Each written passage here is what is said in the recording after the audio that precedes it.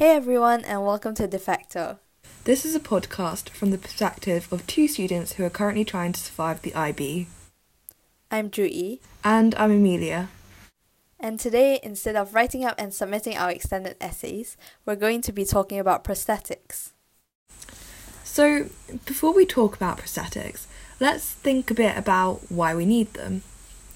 So, there are two main reasons for requiring a prosthetic limb, and these are congenital limb defects and amputations.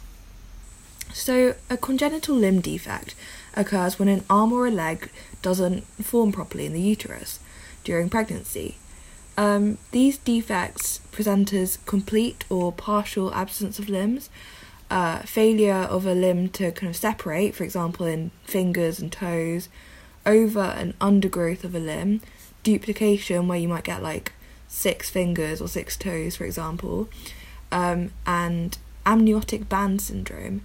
Now, amniotic band syndrome is caused by the early rupture of the amniotic sac, which is basically the kind of almost bag that protects the baby and contains the amniotic fluid. And when this bursts, it results in bands which can become entangled around the fetus's extremities, such as toes, feet, causing them to limiting the growth of them. So, whilst the exact cause of this condition is unknown, we think that there are some factors that may increase the chances of a child being born with a limb defect. For example, exposure to certain viruses or chemicals during pregnancy, as well as taking specific medications. So I'm going to talk briefly about one of these medications, and it's time for a bit of IB chemistry here. So one of them is called thalidomide. Now, thalidomide has 2 optical isomers, and this basically means that there are 2 versions of the same molecule, but one group of atoms is positioned differently between the 2, and we call these isomers enantiomers of each other. Whilst one enantiomer is an effective sedative, the other is what we call teratogenic, and this means that it disturbs the development of an embryo or a fetus. Whilst it is possible to separate these isomers and create separate drugs for each of the enantiomers, the body will just convert the drug between the 2 states again, meaning that separating the drugs is pointless. However, when thalidomide was produced in the 1950s to treat morning sickness, we had no idea of the dangers of it. As a result, very sadly, we had a thalidomide crisis. As morning sickness usually occurred around the time the fetus's limbs began to develop, many children were born with deformed or missing limbs. Whilst this drug is thankfully no longer used during pregnancy, it is one example of how a medication can cause congenital limb defects. Although a potential positive to this crisis is that it has made us rethink the way that we test drugs, and as a result of the thalidomide crisis, drugs are put under a lot more scrutiny and a lot more testing before they're released to the public. I think that's kind of crazy to think about, especially since when we were taught enantiomers in chemistry, we were told that, kind of think of it as your left and right hand. So, mirror images, non-superimposable mirror images of each other. And I think it's really crazy to think that, let's say, for example, your left hand can do very good things for you, whereas your right hand can do completely opposite things. And that's just really crazy to think about. But one other thing that can lead to prosthetics is amputations. So just for a definition to start with, amputations is the surgical removal of part of your body, for instance your arm or your leg. So it's usually in response to things like trauma, surgery, and medical illnesses. So one example is gangrene, which is the death of body tissue due to a lack of blood flow or due to a bacterial infection. So what happens if you have no blood in part of your body? Well, your blood does 2 main things. One is it carries things that you need, and the other is that it takes away the things that you don't need. So for example, it brings oxygen to you while taking away waste in the form of carbon dioxide. So if you have a bacterial infection, well, they take over this process, and that means that you won't get these necessary processes that you need, and that might mean the death of cells and therefore leading to the death of body tissue. Another example of what would happen, one of the causes of gangrene would be trauma. So for example, if you get into a car crash resulting in an open wound, you might get a bacterial infection, and this would also cause gangrene. It's important to note, however, that gangrene is the final step. This death of body tissue and all of these infections first manifest as pain and ulcers. So moving on to the standard practice for amputations in the United Kingdom, you firstly would get an assessment prior to surgery to determine which parts you would need amputated. Because, for example, if you amputate a whole limb, that's quite rare. Usually you would only try and amputate the parts of limbs that are affected in order to make sure that this infection or, these symptoms or illnesses don't spread further. And that's why we do amputations. We don't do it just to, for any reason. We just do amputations in order to help people and save lives before these infections can develop into even worse things. So a small digression here, what we do before amputations is actually quite similar to what you need to do before an actual surgery. Because, for example, orthopedic surgeons need to get the okay from a cardiac surgeon that the patient can take that the patient's heart can take the operation before they go on with this orthopedic surgeon. So that's actually quite a similar process to what happens during an amputation. So your doctor will check you for your nutrition, your cardiovascular levels, as well as your respiratory system, and whether there are anything that might cause problems in the future with this amputation. There's also a psychological assessment because amputations are quite a complex and life-changing process, and because doctors understand that, they want to make sure that this process is as smooth as possible. So while we won't go into the specifics of amputation here, you might want to look it up, especially if it affects you or a relative, because it's an interesting process and definitely one that can save a lot of lives. However, one impact we thought we'd talk about is phantom limb syndrome. Yeah, phantom limb syndrome is surprisingly common, and it's experienced by an estimated 60 to 80% of amputees. And this is basically where an amputee can feel sensations in their amputated limb. So the condition was first described by surgeon Ambrose Paré in the 16th century when he was operating on wounded soldiers. Although we're still unsure of why this phenomenon occurs, one theory is that it is a result of neuroplasticity. So, neuroplasticity is the theory that our neural pathways are malleable, that our brain can adapt to changes. There is so much evidence supporting this. For example, and a bit of a digression here, but one girl who had an entire hemisphere of her brain removed to treat epilepsy is still able to function and lead a normal life. So, this is really quite an astonishing example of just how malleable the brain is and the brain's ability to adapt and rewire itself. But back to phantom limbs. A neuroscientist called Ramachandran proposed a neural template that we have from birth. This is like a map describing which areas are supposed to be connected to each other. This could explain why some people can still feel phantom sensations even if they were born without a limb.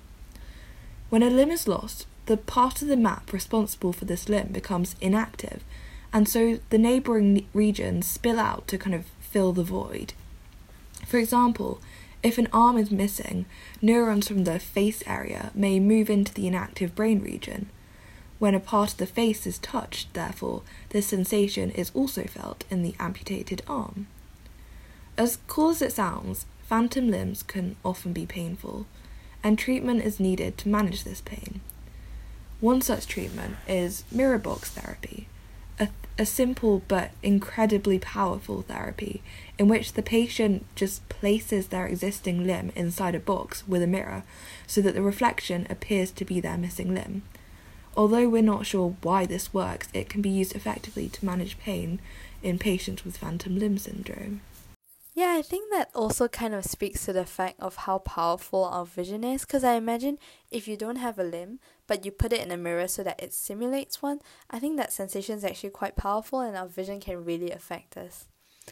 So, talking more about what happens after an amputation, in addition to the not so nice side effects like phantom limb syndrome, but also other syndromes, you will also have access to a physiotherapist for your post-operative care, And with that, you will also get a prosthesis in some cases, which links into our main topic for today after 10 minutes of digression, which is prosthetics. So we thought we'd start by talking about where we're at with prosthetics. Actually, prosthetic limbs aren't suitable for everybody just because of all the implications involved in it. For example, the physiotherapy and the rehabilitation involved.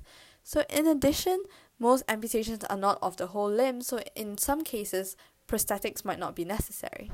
However, they are an option for some people. And the general idea of how they work is that they detect muscle signals in the part that got amputated, which is called a stump. So they detect muscle signals in the stump and behave like a limb would, controlled by the brain and other interfaces. Yeah, so looking at kind of the four main types of prosthetics. So you have the transhumeral prosthesis, which replaces an arm missing above the elbow. The transtibial prosthesis, which replaces a leg missing below the knee, which allows the patient to retain the use of their knee. The transfemoral prosthesis, which replaces the leg above the knee. And the transradial prosthesis, which replaces the arm below the elbow. Nowadays, prosthetic limbs have been designed to be light and strong, typically made of materials such as carbon fibre. They are therefore primarily made for function over aesthetics. However, there exist some prosthetics called cosmesis, which are designed to look as realistic as possible. The skin tone is matched to the individual, and details can be added with incredible precision. For example, you can have hairs and freckles added, and even fingerprints to prosthetic hands.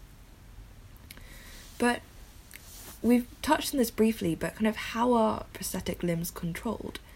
So there are three main types of control, which are body-powered, externally powered, and myoelectric prosthetics.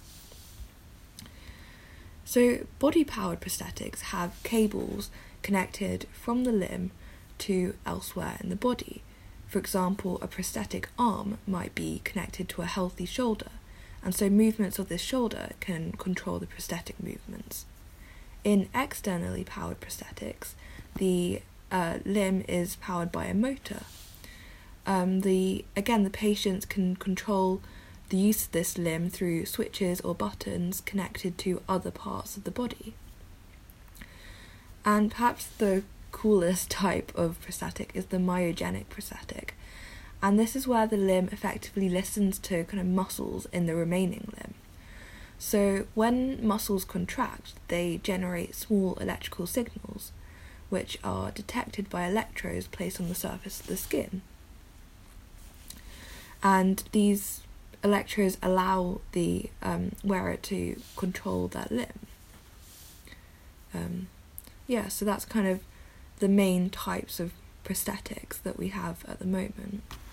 Yeah, I think it's quite interesting as well the way that you structured it, because I noticed like the three of them are kind of increasingly trying to simulate the experience of having a normal limb, that you're born with, or that would be a proper, insert air quotes here, a proper biological limb.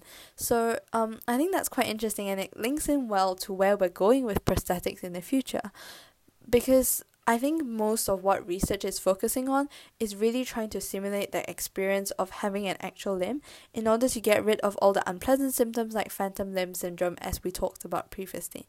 So first of all, just as another important aspect, I just wanted to briefly touch on the fact that one of the biggest developments in prosthetics at the moment is that we're improving accessibility with it. So I don't know about you, but I've actually never seen prosthetics in real life. And even while living in Malaysia, where I come from for most of my life, and even coming to the UK, it's just not something that you see very often, even though there are people that need it, and I have definitely seen amputees. So I think something that's quite interesting and definitely really exciting is that companies are trying to improve accessibility. So for example, we're getting 3D printed prosthetics in poorer regions and also for children. And these are both really beneficial. In the former case, because these people don't necessarily have access to technology, and in the latter case, because people born with congenital limb defects might still be able to gain access to these 3D printed prosthetics, which I think is a really nice development. So one of the difficulties with prosthetics, and as Amelia previously described, I don't know about you, but it sounded to me like a lot of physics and wires and not really like the biological processes that we're really comfortable with as humans, especially when we refer to the things that, are part of us. So I think one main thing to point out is that prosthetics don't usually have that feedback loop from neurons. So for example, when you walk on the street and you walk into a puddle, your leg knows that you've walked into a puddle, right? And then therefore it sends that signal to your brain and it says, look, this thing is slightly different. We might want to take our leg out of this as soon as possible. But if you have prosthetics, you don't really have that sensory information. So therefore, you wouldn't actually know that you're in a puddle. And that's one of the big problems with prosthetics, that you no longer have that feedback loop.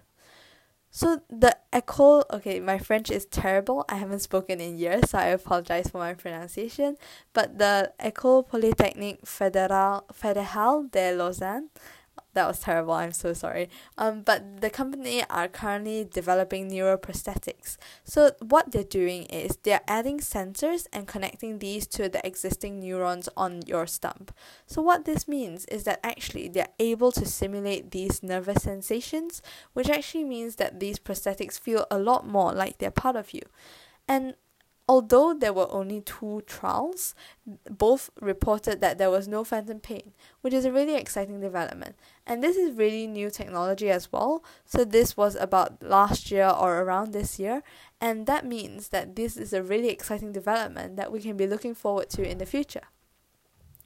In addition, a really, really recent development, like just 6 months ago, was working on this other form of prosthetics called musculoskeletal prosthetics.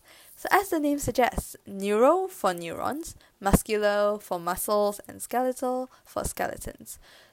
The benefits of this is that it's mind controlled, so it's actually like you have that limb there. And it's also self-contained, so no batteries, no need for charging, everything is within the prosthesis. It's also safe in the long term, so it's not restricted and it doesn't have to be controlled by outside influences like scientists. The most important thing, I think, is the fact that this prosthetics has been adding touch. So it actually simulates nerves as well. And the researchers did this by adding force sensors for contact and pressure. So that's like, the differences between walking on concrete and walking on sand. And these new neuromusculoskeletal prosthetics can actually sense that difference, which I think is really cool because it means that patients can feel that what they're touching, they can feel the characteristics, and they can even feel how hard they're pressing. So in summary, I think what all this shows is that in the future, currently, our development is mostly moving towards simulating the limb. So it's less like a prosthetic and more of an actual thing that you are used to and that enables you to, do the things that we all take for granted, which makes for an enhanced user experience. We thought we would also take the opportunity to talk about something that's a bit out of the box in the sense that we thought we'd talk about science fiction. So personally, I really like science fiction. I think it's one of my favorite genres to read just because I think I'm really interested in science, but also science fiction is kind of, the limits in science nowadays are technology, resources, money, all those things. But in science fiction, the only limit is your imagination. And I think it's really cool to see how certain things in science fiction have been brought into reality. So as one example, Marissa Mayer's Cinder, which is part of the Lunar Chronicles, a fairy retelling of Cinderella, talks about a cyborg. So the author said that the idea stemmed from a thought she had of what if Cinderella didn't just lose her shoe, but she lost her entire foot on the stairs. What would that look like? So what happened was she dreamt of this protagonist called Cinder, who is a cyborg who has a prosthetic leg, and she also has prosthetic implants. And the best thing for Cinder is that she's also immune to a mysterious disease. So I think overall this kind of just represents how science fiction exacerbates the current technology. So it really, for me, shows where we could go in the future and how this idea of science fiction is future technology that just hasn't happened yet. But that's probably a tad unrealistic at this moment, so I don't think we're going to see cyborgs walking around anytime soon. So some perhaps more realistic examples is one, Star Wars, which, by the way, I have never watched. I know I'm a disgrace, but I've never watched Star Wars. Yeah. But anyway, so feel free to correct me if I'm wrong, but Luke Skywalker's lost hand from fighting his father, that's also an example of prosthetics. So this was downplayed because of the shock of the reveal of Luke, I am your father, and it was never mentioned again. And I think it's also kind of realistic to do that in film because, with film, if you have an actor that doesn't have prosthetics, it's a bit hard to kind of simulate that. But it was definitely an element of Star Wars. And in others, there were also other examples. So Captain America's Winter Soldier, which is another movie that I've not watched. I've not watched any Marvel films, so I am a true disgrace to the film industry. But in any case, so the Winter Soldier in Captain America, so he had a robotic arm as well after he was injured and his left arm was amputated. And that's just another example of prosthetics in science fiction, where his arm worked really, really well. So I think both these examples have an emphasis on substitution that is just as good as the original, and I think that really parallels where we're trying to go with prosthetics at the moment. It's not really substitution at all. They've all chosen to use prosthetics as limitless technology. And I think that really ties in nicely to how we don't believe how amputations is something you should be ashamed of, or how prosthetics are inferior, because they're just methods that we're trying to use to kind of give these people who are disadvantaged, not because they wanted to, but because they're disadvantaged because they don't have a choice. And these are one of the ways in which we might be able to help them to actually, be able to do the things that they might not otherwise be able to do. And therefore, I think that's one of the great things about all these developments. So, yeah, just to reiterate, Luke Skywalker's hand is basically the same as his. So, of course, this might be due to limits in, all the simulations, in the video editing, and how, just the fact that having the actual limb meant that it was easier for the film to be recorded. But I think it also represents quite nicely the end goal of prosthetics today, where we actually want to be able to simulate these user experiences. Yeah, so that ties really nicely into kind of where we're going in the future with prosthetics. And we've talked a bit about this already with kind of really, really current technologies. And there's so many projects currently working on increasing subtlety and, like GE said, just kind of making the limb a part of you, so it's just kind of a substitution as opposed to kind of like anything less. So as I said, there's loads of examples that you can look through, and I really recommend that you do because it's so interesting. But here are a few that I've come across recently. So one of them is using ultrasound. This builds on the idea of myogenic limbs that I mentioned before. So as we saw, the electrodes on the skin's surface detect muscle contractions in the remaining limb. However, the electrodes cannot differentiate between signals controlling, for example, different fingers, where muscles are deeper in the tissue or overlying one another. So, to detect these subtleties, researchers are working on using ultrasound technology to kind of see which specific muscles are moving and hence control muscles with like more kind of subtlety and more precision.